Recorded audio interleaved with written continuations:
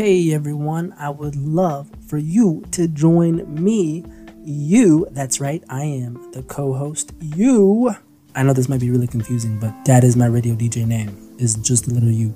Anyways, it's not about me, it's about the show. This is The Eclectic. I'll be hosting people from literally all walks of life. We're talking entrepreneurs, we're talking artists, musicians, we're talking educators, researchers, everything in between. So what you'll be hearing are some interviews with these amazingly talented and interesting people coming from all around the world who are committed to seeing change, making things happen, who are investing in others, making a positive impact on their communities, affecting people somehow.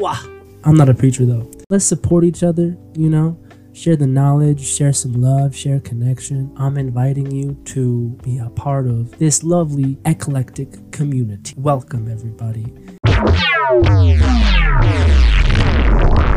I am pretty excited for today's episode of The Eclectic.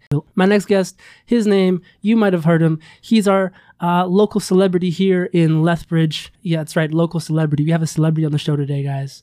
His video went viral on Facebook and other platforms. And why? What video? Well, you'll hear about that in just a moment.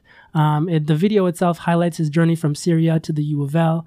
He's since doing his new media degree here at the U of L and working as a communication assistant with university advancement. And he was brought here through the WISC program, which is the World University Service of Canada. His contributions to the community exceed many, starting with a catering company that he started with his two friends called Jiran 55, which we'll hit up as a conversation topic. Through that company, through that catering business, he's employed other Syrian refugees to deliver authentic Middle Eastern Syrian cuisine to the Southern Alberta community. How amazing is that?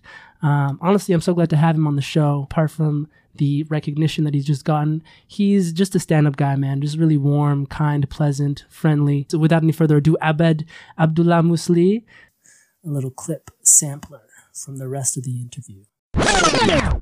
So because my dad was a pharmacist, so we still had a pharmacy, and my uncle used to manage it, and it was a successful business. It we lived off that business for 30 something years.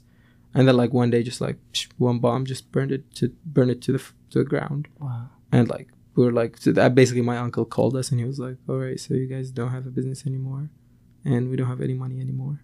That's effectively make me basically it's oh, you have to drop out of school because we can't afford a private university. It's really expensive. Mm. So I was like, all right. So